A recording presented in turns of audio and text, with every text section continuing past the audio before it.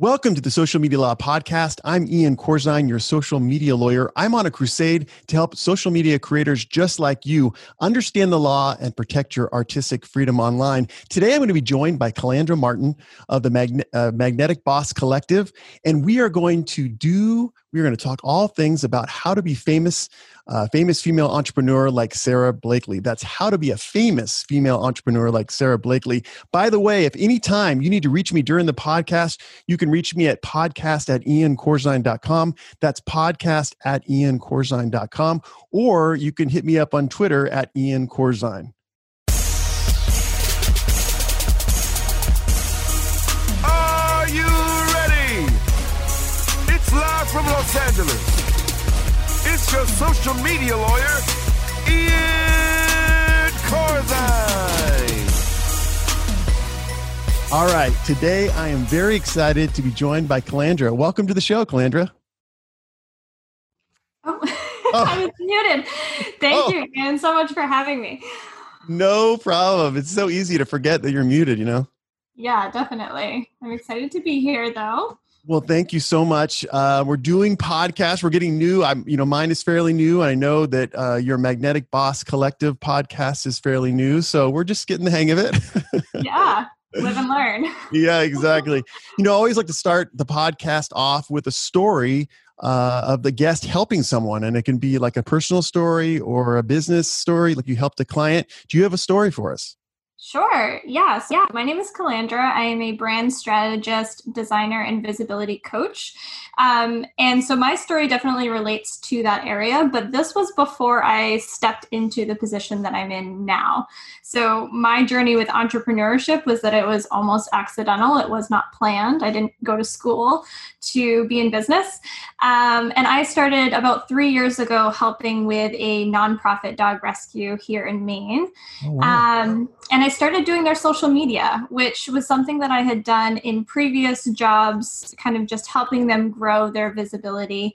And we really dug in, and within the first year and a half, we had over 50,000 people that we were reaching on a regular basis, which was incredible. I blew myself away. I wasn't expecting that sort of growth.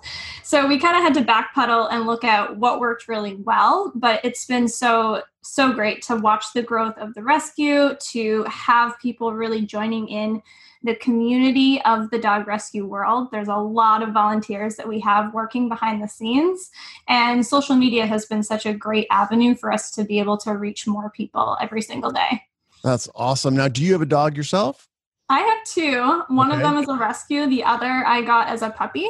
Uh-huh. The rescue is actually a pit bull rescue. So I was turned on to pit bulls with my first dog and realized that there was so much discrimination against them, and fell in love with the breed ever since. So Now tell me about this, because I have actually a lot of friends that have pit bulls, and none of them are hostile. They're awesome dogs. Why are pit bulls? Why do people fall in love with pit bulls? Yeah, I mean, they are just goofballs. Every pit bull that I have ever met, pit bull mix, they are just big and goofy and lovable, and all they want to do is please their humans and follow you around and drool on you and sit in your lap. So they're pretty lovable. That's awesome. Well, you've had such great success getting the message out for the rescue. What drew you to social media? Was it just the mission, or did you actually like the technology of it or the communication platform of it? Yeah, I think given how old I am, I'm very young. I'm going to be 26 in October. It comes very easily to me. Social media almost feels like second nature. And I didn't necessarily understand the power that social media has in the world until I got into the world of business and marketing and visibility. But I see it as such a great tool and opportunity for the world to get connected, for people to be reaching who they need to reach and serve who they need to serve. So I kind of, again, like entrepreneurship, fell in love with it accidentally. Now, when you talk about the power of social media, are you referring to organic social media as well as paid social media? Yeah, my business specifically and in the dog rescue, we are all organic marketers. So I don't pay for ads at this point in my business. I'm sure there will be a time and place for that, but all of the growth at this point is organic. And I see so much power in relationship building through that avenue and approach. And I also think it's really important for startups, for small businesses that are still trying to figure out what their brand might be, so that you can really put the money into those ads when you have a solid foundation to stand on. I see. That is really, really interesting. I've never heard that said before. It's almost like organic social media is a practice session. And when you get it honed, you can actually put the money behind the ads. Is that right? Yeah. And it also gives you the opportunity, from my perspective, to have an audience already waiting so that those ads actually work better for you versus starting from ground zero and paying to get an audience. You already have a warm market, an audience paying attention, which is going to help your reach, from what I can understand about ads. Yeah. Now, a lot of people out there, they'll do vlogs, or they'll just, and I think it's important to just get started, to put yourself on camera or an audio and just put yourself out there. But in your experience, having gotten so many followers and subscribers, what does it take for successful organic social media posts? Yeah, I think a misconception in the online world, especially for entrepreneurs, is that it's an overnight success, because that's what we see a lot of the time. We see the people with 10,000 plus followers making six figures. It looks like it happened overnight. But with social media and organic marketing in particular, there is this long game, which is why I love branding so much, because you have, again, a foundation to stand on. So that growth really snowballs over time. But when you have a brand in place, it's so much easier to show up and have those organic posts reach the right people versus just throwing spaghetti at the wall and being on every platform and getting, visibility that doesn't necessarily convert. So I hear you saying that picking a platform, so to speak, is the way to go, being more specific. But when we're trying to do that, what are we considering? Should we be on Facebook? Should we be on Instagram? Should we be on both? Should we be on YouTube? Do you have a criteria for selecting what kind of platform we should do for our organic social media?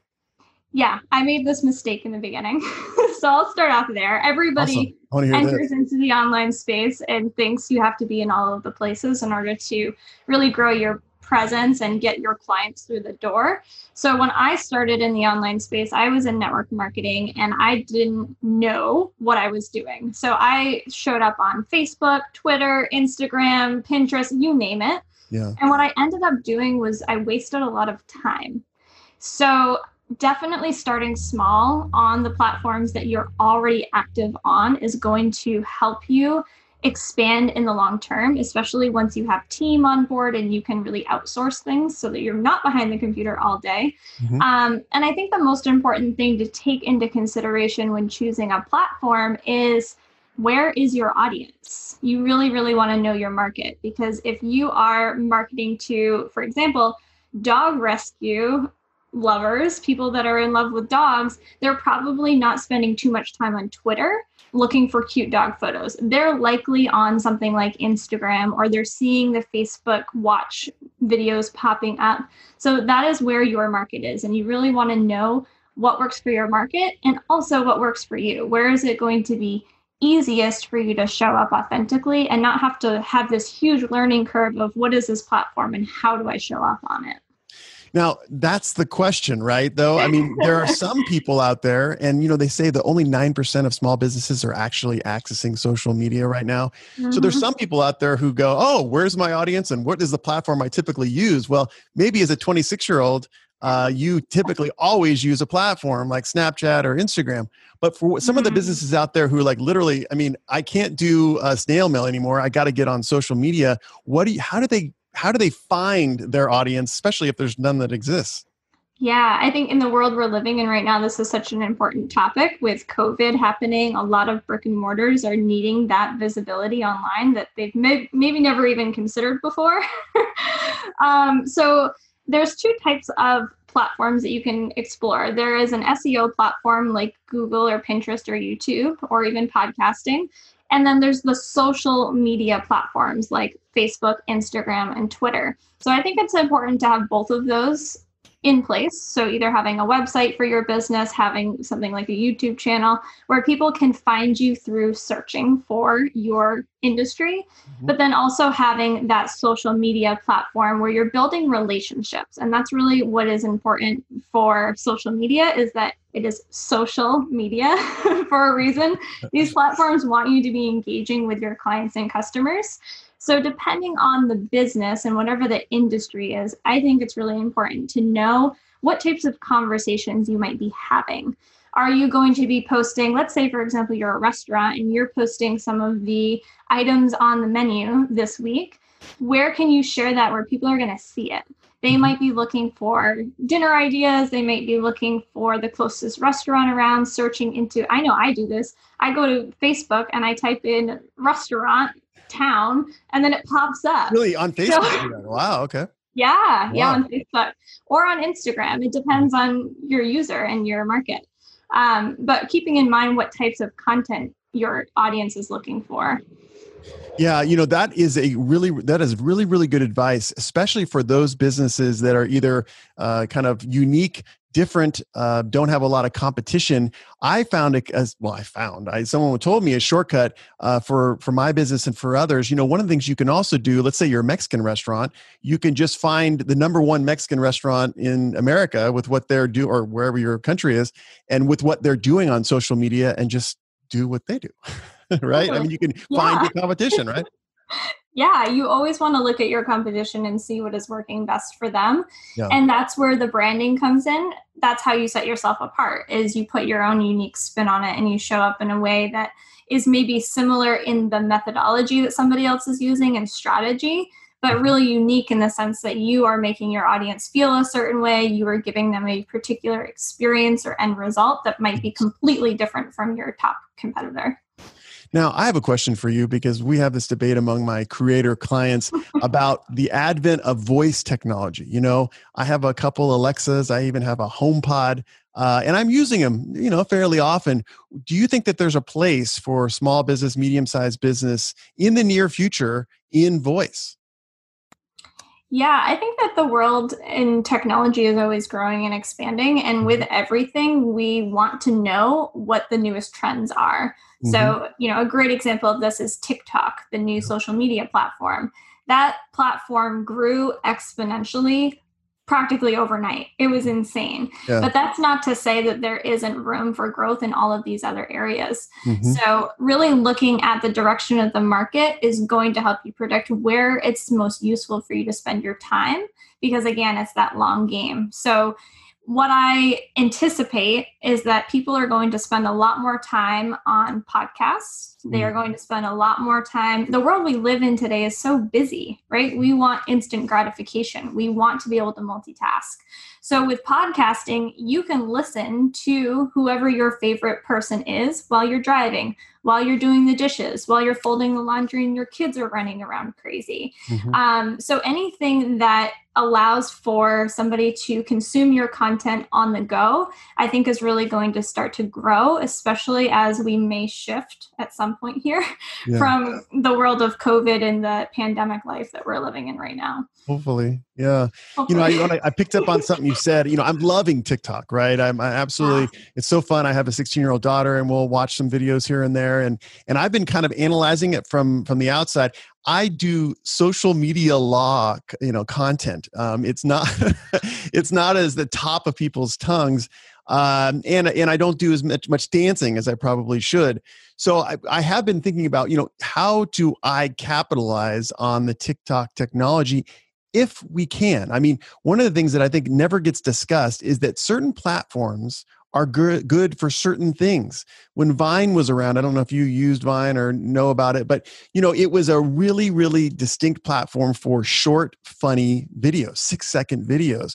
Do you see a place for a lawyer? I'm trying to think of a boring job, a janitorial supply business. I'm sorry to the janitorial supply businesses, but do you see a place for them on TikTok? And is it just them dancing in their warehouse, or is there a place for serious content on TikTok?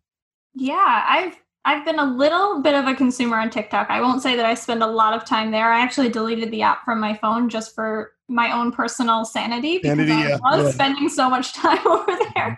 But I think that there are ways to get creative with any type of content and any platform that you're on.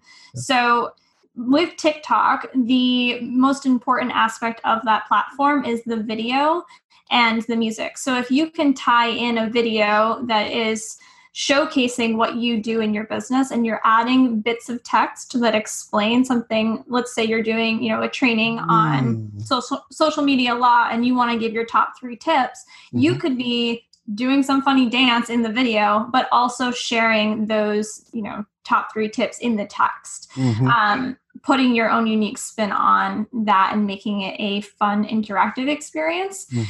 But I will also say that with these social media platforms, it's really easy for us to chase shiny object syndrome. It's a tongue twister. I agree.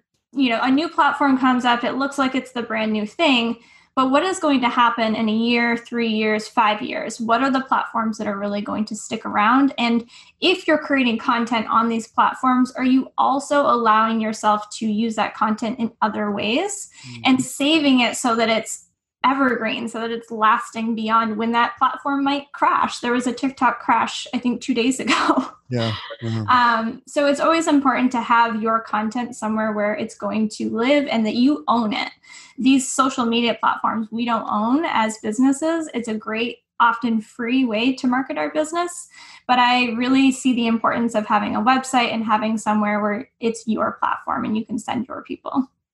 I actually think you're brilliant. That is exactly right. I totally agree with that. You got to do your best to predict what social media platforms will exist in the future, if social media exists in the future, because there's a lot of, we could talk for days about, China, and they're going into more group-based, closed social media as opposed to open social media like we have now.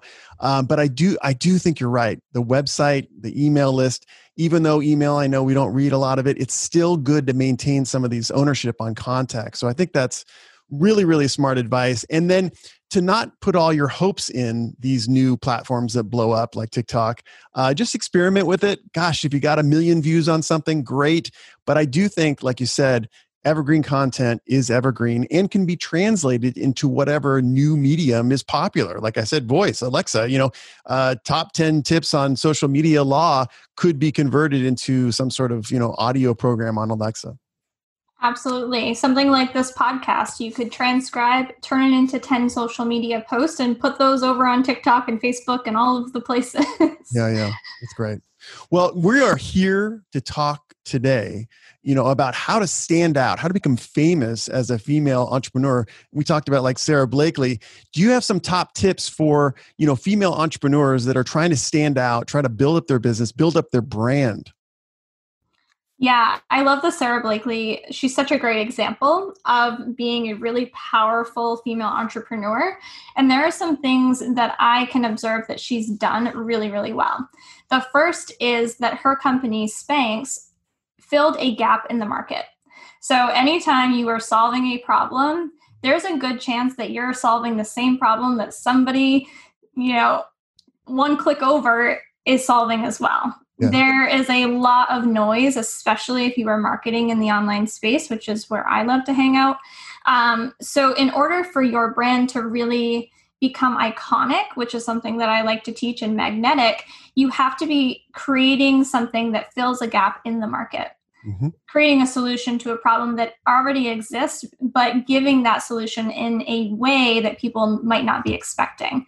Because creating first impressions and lasting impressions in your business is really going to set you apart and putting your own unique spin on it. So this is where personal branding is so powerful, because we have the opportunity to not look like the person that is one click away and to really create a lasting connection and keeping people in the loop with you, which is where relationship building comes in. Storytelling and creating that personal brand really goes a long way. Well, I think that's exactly right. And also having it sounds to me like an elementary business concept, which is filling a gap in the market. It could be the online market. It could be just the brick and mortar market, but you've got to solve a problem that people have, right? Yeah. And I think that the user experience is always so important, whether it's on social media, it's on your website, it's entering your store, whatever it might be. You have to leave people feeling a certain way in order for them to remember you. There's a really famous quote, I believe it's Maya Angelou, that people will remember how you made them feel, right? So in order for you to stand out in the long term and to have people return back to your social media content, return back to your website, go back to your business a second time, you have to give them that experience in what it is that they're looking for. Now, Calandra, I've never worn Spanx, as far as you know. But how does Sara Blakely make women feel? Why does her product, resonate with women and made her the billionaire that she is? Yeah, I think that the Spanx product, which I also have not used, but I've heard great things. Okay, yeah. I think that it really gives women a sense of confidence and empowerment, and really allowing that body positivity to be spread. I think that she has a really great message and mission in her branding, and it's something that people can build relationships with. So everybody knows about Spanx. Everybody will talk and joke about the Spanx in their closet or go shopping. Yes. So she's creating that experience in the sense that it gives you that boost of confidence. It gives you the opportunity to create a connection with another woman who probably has the same problem that you're looking to solve, and really created community from that. Now, are there other characteristics of Sara Blakely that other female entrepreneurs could, engender, can take on to be able so that they can succeed in their business? Yeah, I think that something that she embodies really well is confidence in how she shows up in the world, and not necessarily about how she looks or the way that she talks or the clothes that she wears, but she is very true to herself in knowing without a shadow of a doubt that she's capable of what it is that she's showing up to do. And I really believe that confidence is built through action. And it's something that we all can strive to do, female, male, it really doesn't matter, in the long-term growth of our businesses. Showing up day in, day out, consistently with the same message, the same mission, and really owning up to that and grounding into what that big vision is going to help become magnetic, which is what I teach. Yeah, I have really learned that lesson about consistency. There's been sayings out there about, the hardest part is to show up or something similar to that. And I will say, especially, maybe it's the same thing, but especially in social media, consistency is everything. I mean, a lot of times I flub over my words. A lot of times you'll see in my videos or my podcast, my eyes are, wrinkled because I'm so tired because it's in the middle of the night or really early in the morning. But you know what? I think people who are your audience appreciate you. I got to get it done. I gotta wake up early to get this thing done because I got to take the kids to school at 8:30 and blah, blah, blah, blah, blah. Do you agree with that? Yeah, I definitely agree with the consistency piece. And something else that I hear from that and that I really love to teach is authenticity. Yes. Especially right now, we live in such a busy world. People are looking for humanization. We're looking to connect with other humans that have a human experience where we are tired. We don't have the perfect life all of the time. Our houses are a mess. When I first started in the online space, I was a brand new mom. And the only way that I was able to consistently show up on social media was to have my child in a baby carrier on the front of my chest. And that became part of my brand. People loved it. They showed up just to see my cute kid. But it also built that connection. So I think that in addition to consistently showing up, it's also important to consistently show up authentically, to show up the same way as the same person over and over and over again, because that builds trust with an audience. Now, I have a question for you because this is where I see the tension, because I've heard that message before. And again, I believe it. I think that authenticity is the way to be if you're going to be on organic social. I totally agree with that. However, what we're starting to see right now is this rise in cancer culture. So people showing up authentically, and they're authentically, let's say a Caucasian woman in a middle-class neighborhood are afraid to show that, because they're thinking that they may be called out for just doing that. Do you have any recommendations for female entrepreneurs who now maybe are like, okay, yeah, I got to show up authentically and I got to show up consistently, but I'm a little worried right now. What do you say to them? Yeah, I think the first thing to recognize is that it's a very valid fear. We all have fears of not being good enough, of judgment of other people. Yeah. And the easiest way for me to combat that, because I'm definitely somebody who also experiences those types of fears, is to recognize that your business actually is not about you at all. If you're showing up on social media to share content, it's because you are looking to solve a problem and you're trying to get in front of that audience. So the biggest way to really look at the call out culture that we are dealing with, especially right now, is to really anchor into your mission and what it is that you're here to do. And to also just know what your values are, because when you are showing up in your business from a place of knowing your values, you're always going to find your true north. You're never going to share something that's so authentic that it offends the wrong people. Sure, you're going to offend people. There's going to be haters out there. There's going to be trolls on Instagram. But when you are really solid in knowing that you can get behind what you're sharing, even if it gets a little messy and sticky, you can pull yourself back out of that because you know what your true north is.